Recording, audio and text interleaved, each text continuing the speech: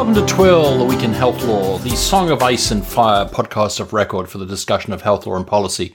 We're recording this episode on August 25th, 2017. I'm Nicholas Terry, a law professor at Indiana University McKinney School of Law in Indianapolis, joined, of course, by my co-host, who hopefully has given his last ever press conference from Trump Tower and is... Frank Pasquale, a law professor at the University of Maryland School of Law in Baltimore, Maryland. Just remember, as you enjoy the pod, we encourage ratings on Apple Podcasts, as it's now called. It used to be called iTunes. And if you go to twill.com, you can even buy a t-shirt or become a patron. So this week on Twill, we greet Dr. Julia Powles. Educated at ANC in her native Australia and subsequently Oxford and Cambridge, Dr. Powles practiced in IT and IP, worked at the WIPO, and as a contributing editor and policy fellow at The Guardian newspaper. Currently, she's on this side of the Atlantic, visiting at both Cornell Tech and NYU Law School's Information Law Institute. Super to have you on the pod, Julia. Great to be here. Nice to join you both. The conversation today is going to be a pretty deep dive into the DeepMind royal free data sharing issues that were raised in the UK. But I think it gives us a real opportunity to pull out not only the legal data principles involved, but the much broader policy issues, which I think have far broader application to this country as well as Europe. As I understand it, Julia, the game started with Hal Hodson's piece in The New Scientist. So if that's right, could you kind of start us there and tell us who the players are, what are the technologies, and just how this all sort of came out? I've been doing some work with Hal, as it happens, on DeepMind. It's a Google subsidiary set up in 2011 in the UK and then acquired by Google in 2014. And there's been a lot of attention around their first foray into working with the British National Health Service, which was announced in February of last year, to great fanfare at the Royal Society. And Hal, who was at the time a reporter at New Scientist, he's now a tech correspondent for The Economist, he has been following for a number of years the sort of AI machine learning space, and DeepMind is one of the major players in that area. And he has cottoned on to the main question, and I think many academics are starting to look at in this area too, which is you don't really have any machine learning if you don't have data. So the key question is who holds the data, under what terms? As other journalists were putting out stories last February about how great it would be to have DeepMind transform the NHS, which is plagued by many issues, he did a Freedom of Information request on the data agreement underlying the work that they were proposing to do. And it was stated in fairly vague terms what they were going to be doing in February. It was to work on acute kidney injury, one of them a major condition affecting people in Britain and across the world. But the details were vague. So he did an FOR request. A couple of months later, it came back and it revealed that to work on this project, DeepMind had been gifted 1.6 million patient records from the main hospital in North London, the Royal Free Hospital Trust. And the terms of it were rather generous to DeepMind, in fact, to DeepMind's parent company, Google, which had actually signed the agreement. So he wrote a story about that, and that's when the story sort of hit the public consciousness as being a story about data, a story about control, and more broadly what's happening in as private tech companies are moving into public services, particularly health services in the UK. The big surprise when you saw the agreement was what? It was the historical data, the sort of disconnect between what seemed like a relatively small piece of technology, the Streams app, and why you would need this amount of data for that app. Were those the kind of signals that went off? That initial issue of why are millions of people's identifiable records, I don't know. I know when I first spoke about this with Frank, that just the notion that these were non-anonymized, very rich patient records of every single patient in the hospital going to a company that was developing some technology. So I didn't say what they were proposing to develop. It was in acute kidney injury. And it's a very curious sort of first deal. And this is one of the reasons why we thought it required some rigorous independent analysis, because for an AI company, the really bizarre thing is that this first product that it's working on the NHS with is not an AI product. It is a app, pretty conventional smartphone app, to surface historical data and to put data that is relevant to whether someone is being monitored for and may be affected by acute kidney injury, to sort of gather that data and then put it through an NHS algorithm. So there's no independent technology or triage or anything like that DeepMind is offering. It's purely an app wrapper around an NHS algorithm and historic data owned by the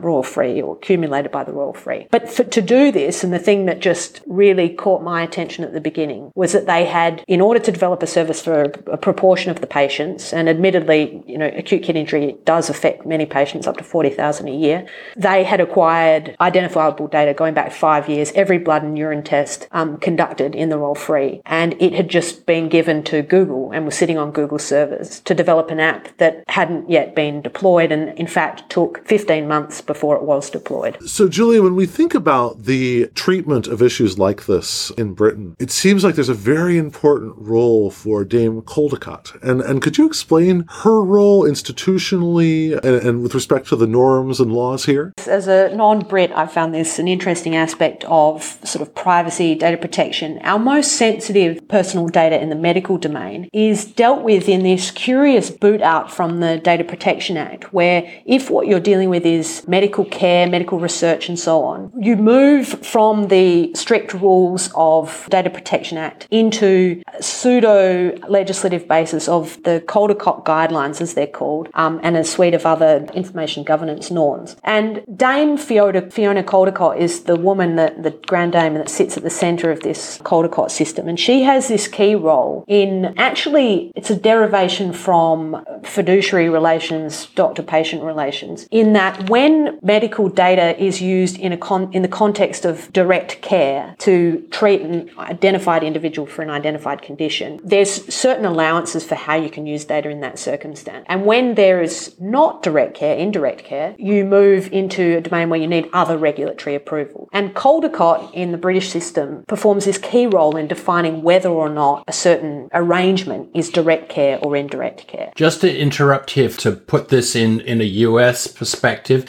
for HIPAA, dear US listeners, that direct clinical care would be allowable under the HIPAA rules and maybe even some outcomes research. But when it goes beyond that, that is when HIPAA kicks in with a prohibition. And so that's roughly the same sort of idea. Yeah, that's right. And so it's been one of the key issues, this sort of two big legal issues that have come about since the first investigations last May. And is the activity that DeepMind is assisting the Royal Free Hospital with? Is it direct care? And the second issue is, are there data protection issues more broadly with how they've conducted their behaviour? And the key legal question there is the distinction between a data controller and a data processor, because the implications of data protection law for a data controller in the UK and European system are much more significant than a data processor. So any third-party tech company is often wanting to classify themselves as a processor to avoid legal responsibilities. And this question of classifying oneself as a processor is really interesting in terms of, and it also reminds me of just Google's overall subsidiary strategy, in terms of like, well, wait, now there's Alphabet, and then that's something of a holding company for both Google, the search ad business, and for something like DeepMind, etc. And do you think that this is designed for certain forms of regulatory arbitrage? I mean, we're very familiar with Nick's work on regulatory arbitrage in the healthcare space. Is that part of the theme here, or is that not so important in this particular case? Well, I think why this case is so interesting is that DeepMind is being able to access the heart of probably one of the best indexed personal data repositories in the world, the British NHS. And that's a space that Google has been trying to get at for a decade. So my interest in sort of coming into this, I knew Hal and we started working together, is that there were a lot of attempts to obfuscate in some way what role Google is playing in all of this. And as I said, Google signed this first deal with the Royal Free. And I think that the sort of there's sort of two layers in which they were trying to engage in this regulatory arbitrage. One is, this is a deal about DeepMind. It's got nothing to do with Google. And when you're a wholly owned subsidiary, I just don't think that argument washes. And the other one was around this, we're just a mere data processor. We're not adding anything here. And the curious thing is, at the same time as they're saying we're not adding anything here, they're also claiming we are this fantastic company that's going to transform the NHS. That's so interesting. And could we do two more steps here, which is the first, I'd love for you to sort of lay out what the data commissioner said after this, was brought to their attention. And secondly, I want to get into the equities and just discuss a little bit of Google's side of the story or DeepMind's side of the story. So what was sort of the formal finding of the information commissioner here? Just a couple of timeline steps before it so we can place the information commissioner. So May 2016, there's a big controversy about this. And the information commissioner, which oversees application of the Data Protection Act, says we're launching an investigation. That investigation concluded this July, and it looked into whether there had been any data protection breaches in the activities of DeepMind and the Royal Free. There was an intermediate step, which is that the National Data Guardian, the Dame Fiona Caldicott, gave an opinion to the Information Commissioner on whether or not there was direct care. And there was various other things, which we may talk about, which changed in the meantime, such as DeepMind and the Royal Free tore up the agreement and rewrote a new one halfway through its term. So they suspended it early. They made other deals. There was lots of public debate, and I think part of it was Hal and I published this article in March, which Google really and DeepMind really hit back at. And so various pieces played out. And then there was this ruling in July, which was supposed to resolve it all, given it had been going on for over a year. And on a number of key questions, the ICO ruling seemed to fight shy in actually addressing the core issues. So I said that one of the key issues was the arrangement between DeepMind and Royal Free purely a data controller, data processor arrangement? And I think for various reasons that just doesn't hold. So a data processor acts on strict instructions of a data controller and exercises no independent judgment about the nature and means of processing. And I find it hard to imagine how or why the Royal Free would have engaged a company such as DeepMind to build something without applying any of its actual data management expertise beyond what the Royal Free could have already done. But that's how they're self-identified in a contract. Of course, there's definitions of what a data processor and a controller are, and it's not just saying that you are one. But what the ICO said was, for the purposes of their ruling, they basically took it as an accepted fact that DeepMind was the processor and Royal Free was the controller. So all of the findings that they made in their ruling were applicable to the Royal Free as data controller, as the responsible party. And what they found is that the Data Protection Act had been breached in 4 different respects by this deal being made. Now, the very interesting thing about it is that the big issue, as I outlined it, that 1.6 million people's patient records have been sitting on Google's servers for a year and a half, wasn't really addressed. They actually addressed a very narrow issue, which is that the claimed basis from the parties for holding that data is that they were developing a clinical care app that applies to every single patient. And in the meantime, one of the pivots the company has done, probably Frank, as a preemptive anti-regulation move, is to make this app a general clinical alert app, to move it from acute kidney injury to a range of diseases that would require monitoring and therefore historical patient records. So that sort of shifted in the technology. So what the ICO focused on was, is this access to data legitimate for the purpose that Royal Free and DeepMind say they've had it for, which is to test a clinical alert app? And they found that it was not within the expectations of patients or proportionate to have transferred 1.6 million records to do small batch testing on a small sample set. What they didn't resolve is, what's the legal basis for this having been sitting there all this time? And the interesting thing is that the hospital was given 3 months to essentially justify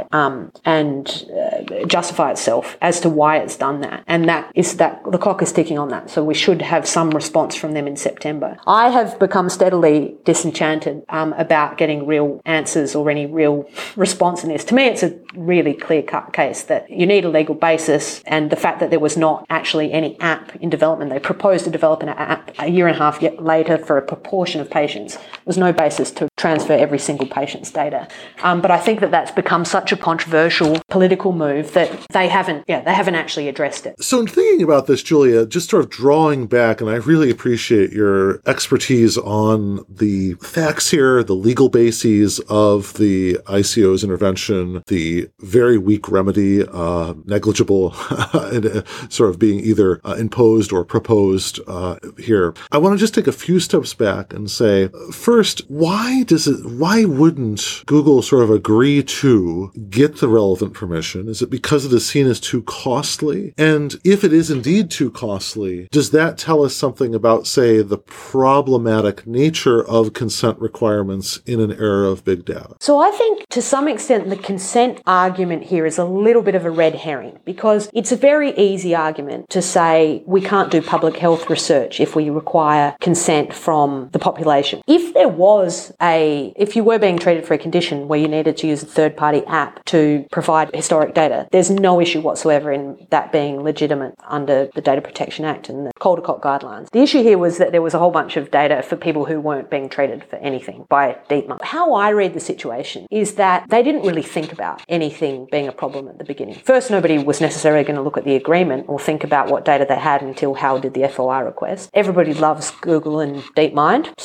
and the NHS is cash strapped, so when a company came along and said, we'll develop a service for free, just give us this data, the Royal Free was very keen on it. And then when the controversy started, rather bizarrely, instead of saying, here's what the basis was, or we didn't have the appropriate approvals, now we're going to do it this way, DeepMind really dug its heels in and said, no, this all fits normal medical practice. If you had to give DeepMind's best three arguments for what they did, what would those be and how would you counteract them? So the first argument that they've led with is we are doing great work to improve patients' lives. That's what they put up front. And so any critic really doesn't share our interest in saving lives. I think that one it's unfortunately got a lot of traction because, of course, we're all interested in saving lives and it doesn't exempt you from having to comply with the same rules as everybody else. That's one of their main arguments. Another is what we're doing here is direct care, and so anything that we do is justified. And I think the response to that is, well, there's a definition of direct care. It doesn't mean that some proportion of your patients are receiving care. It means that you have an identified relationship with somebody who's receiving care. I think the real basis, if they were honest about it, was, well, in a typically googly way, we wanted to do great things with a bunch of data.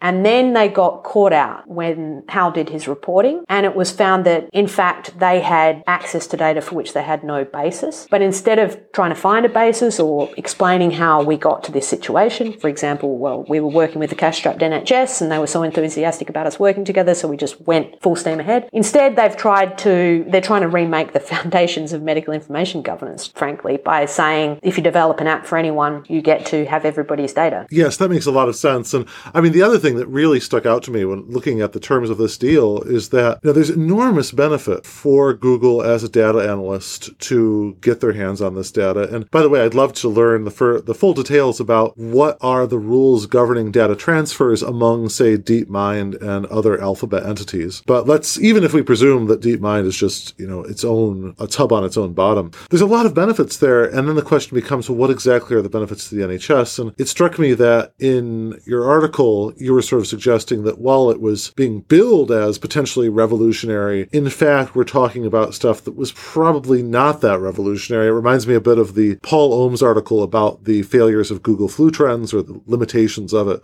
And so is your sense that the public dialogue here is skewed by AI hype, where we're assuming that there are these sort of godlike companies that can swoop in and do fantastic things with the data that are going to revolutionize healthcare, when in fact what's really going on is a pretty grubby data grab where it's not really worth rethinking or remaking the foundations of health governance to enable what appear to be very incremental improvements, if any? Yeah, terrific question. I think this is right at the nub of it. So first, just to your point about, I would also love to know how the actual arrangements between Alphabet and DeepMind and Verily, another company that's trying to get into the British health data space. What is very interesting is that from the beginning and in their very rapid media responses, DeepMind and Google have said, look, we promise we will never connect your data that goes to DeepMind with your Google profile. And yet somehow they haven't found it in themselves to, in the hundreds of pages of legal agreements that they've negotiated since the controversy first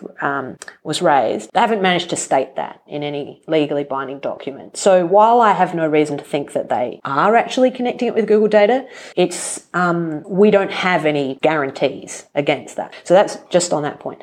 I think you're totally spot on about the AI hype. So having spoken to a number of other companies that are working in the AI and healthcare space, they are staggered that this deal happened, that there was such spectacularly deep and broad access for something that is really comparatively quite trivial. Now, I do think that Streams, this app they're developing, which at the moment is an alert app, will get more and more smarts in it, and they'll surely go through proper approvals to do so. But the fact of them being an AI company, I think you can't avoid in the fact that they got this access. I just don't think if it was British American Tobacco or if it was Pfizer or if it was Cisco, you would have been able to get a deal like this through.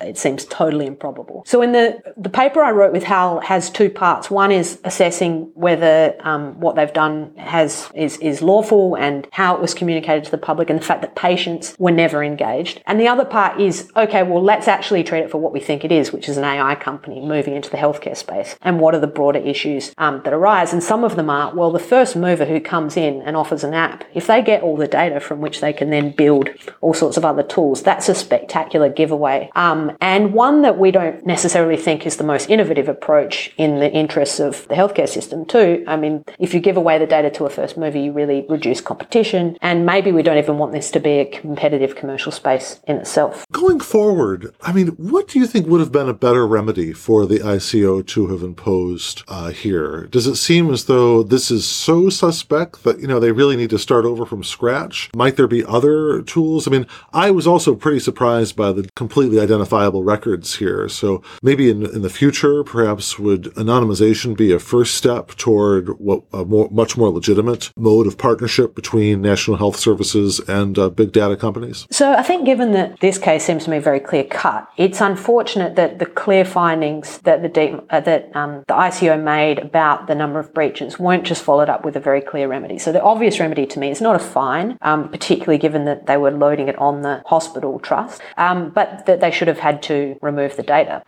If there's no legal basis, currently there's still no legal basis. They haven't justified a legal basis in 18 months. It seems to me that a clear solution is to just remove the data. And when they have a product, which they've been testing on small samples and is now starting to deploy, that you have access as and when you need it to offer that product to patients. If the Royal Freeze facilities don't enable streaming of sensitive personal data in a circumstance where it's required for care provided by a third party, I think they should. They should have those systems that can interface, and they should recognise that keeping the control within the trust is what is required by their duty to patients, and is also an approach that guarantees that the clinicians within the trust can continue to develop to have authority and control over the outcomes for patients as services that are data-driven start to be added on to their suite of treatment plans. Do you think there's a sort of an unjust enrichment argument with regard to some of these behaviors? I mean, I want to frame that with a little pushback against both of you. I think that the power of these data companies is based on how they keep feeding more and more data, that every piece of every data they add, their ability to deal with data improves. So even if there isn't an immediate product, Frank, even if it looks like hubris rather than something tangible, the actual thing that's going on, the product out there, is itself the data and how the data grows, that it's organic. And I think that is where, Julia, your first mover argument is so important. And also the privatization of public data argument. And these are both arguments I think are valid or very important on this side of the Atlantic as well. That's where we should really be concentrating our attention. Yeah, great point. So I think that one thing to make very clear is that to look at complex diseases and the sort of history of epidemiology epidemiology and so on, you definitely require large data sets. And there's connections that are revealed, including by healthy patients and so on. So there's a whole spectrum of research that needs to be done and is done on large data sets, population-wide data sets. And there are regulatory mechanisms for dealing with that. Particularly in the UK, there's a whole research process. You sometimes use anonymized data. You can use identified data if you go through certain steps. DeepMind didn't go through these steps. They actually started an application in relation to streams and AKI, and they suspended it. So they didn't go through a process that would have enabled them to do that, and they say they're not doing that with this data. So while and I think it's really useful to sort of assess what that would look like, but I think it's perfectly possible in the UK system, and they just didn't do it here. So they've classified themselves under a different strand which is care and so on. So that's why the particular issues that have come about are the ones that we've looked at. But I think research is a separate issue. Unjust enrichment's a really interesting area that I think is actually got a lot of potential. I haven't looked at it too much myself. There's sort of a number of issues, particularly in competition. That issue you raise about the self-reinforcing effect of having an already powerful data holder acquiring more data and what it can connect is a huge issue, and that's why it's so relevant. And you can't just extract the fact that DeepMind and Google are related companies. I think it's absolutely pivotal, and it's why there's so much public interest in this case, why it's really important that we ask the questions about what are the arrangements and are they watertight and can we scrutinise them and so on. In several of the pieces that you've written about this, you decry sort of the absence of a conversation about these issues. And as we sort of end our conversation, I think you have to put it in the frame of the default that you're working with.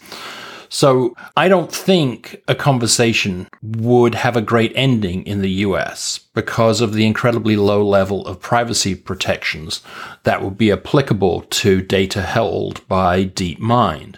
So Alphabet would have very little risk, and so not much motivation to engage in a really good conversation. But in the UK, although I'm worried about what I thought was a very weak letter from the commissioner, the defaults go the other way. So you would hope, and maybe you still hope, that there would be sort of more constructive movement towards the middle and finding a good way forward here. Yeah, so it's often a bit of a crutch when people will say, oh, we need more of a conversation. I think we need multiple conversations with multiple audiences. So the primary one, which I just think is inexcusable in the DeepMind case, is that at no stage, despite having every single patient's data transferred to DeepMind, was any patient informed about this. And there have been multiple other arrangements in the UK with third-party providers where there's been a leaflet drop or there's notices around the hospital or whatever. And you have to ask, why didn't they tell patients about this? So that's one, I think, as I say, that it's inexcusable. There's conversations that I think are at the level of a policy discussion about whether the promise, and it really is just at the moment the promise, of AI is such that we should just get rid of all of the rules that we've ever had around personal health data. And having worked in sort of some of the moves in bioinformatics and biobanking and genetic epidemiology and these other areas,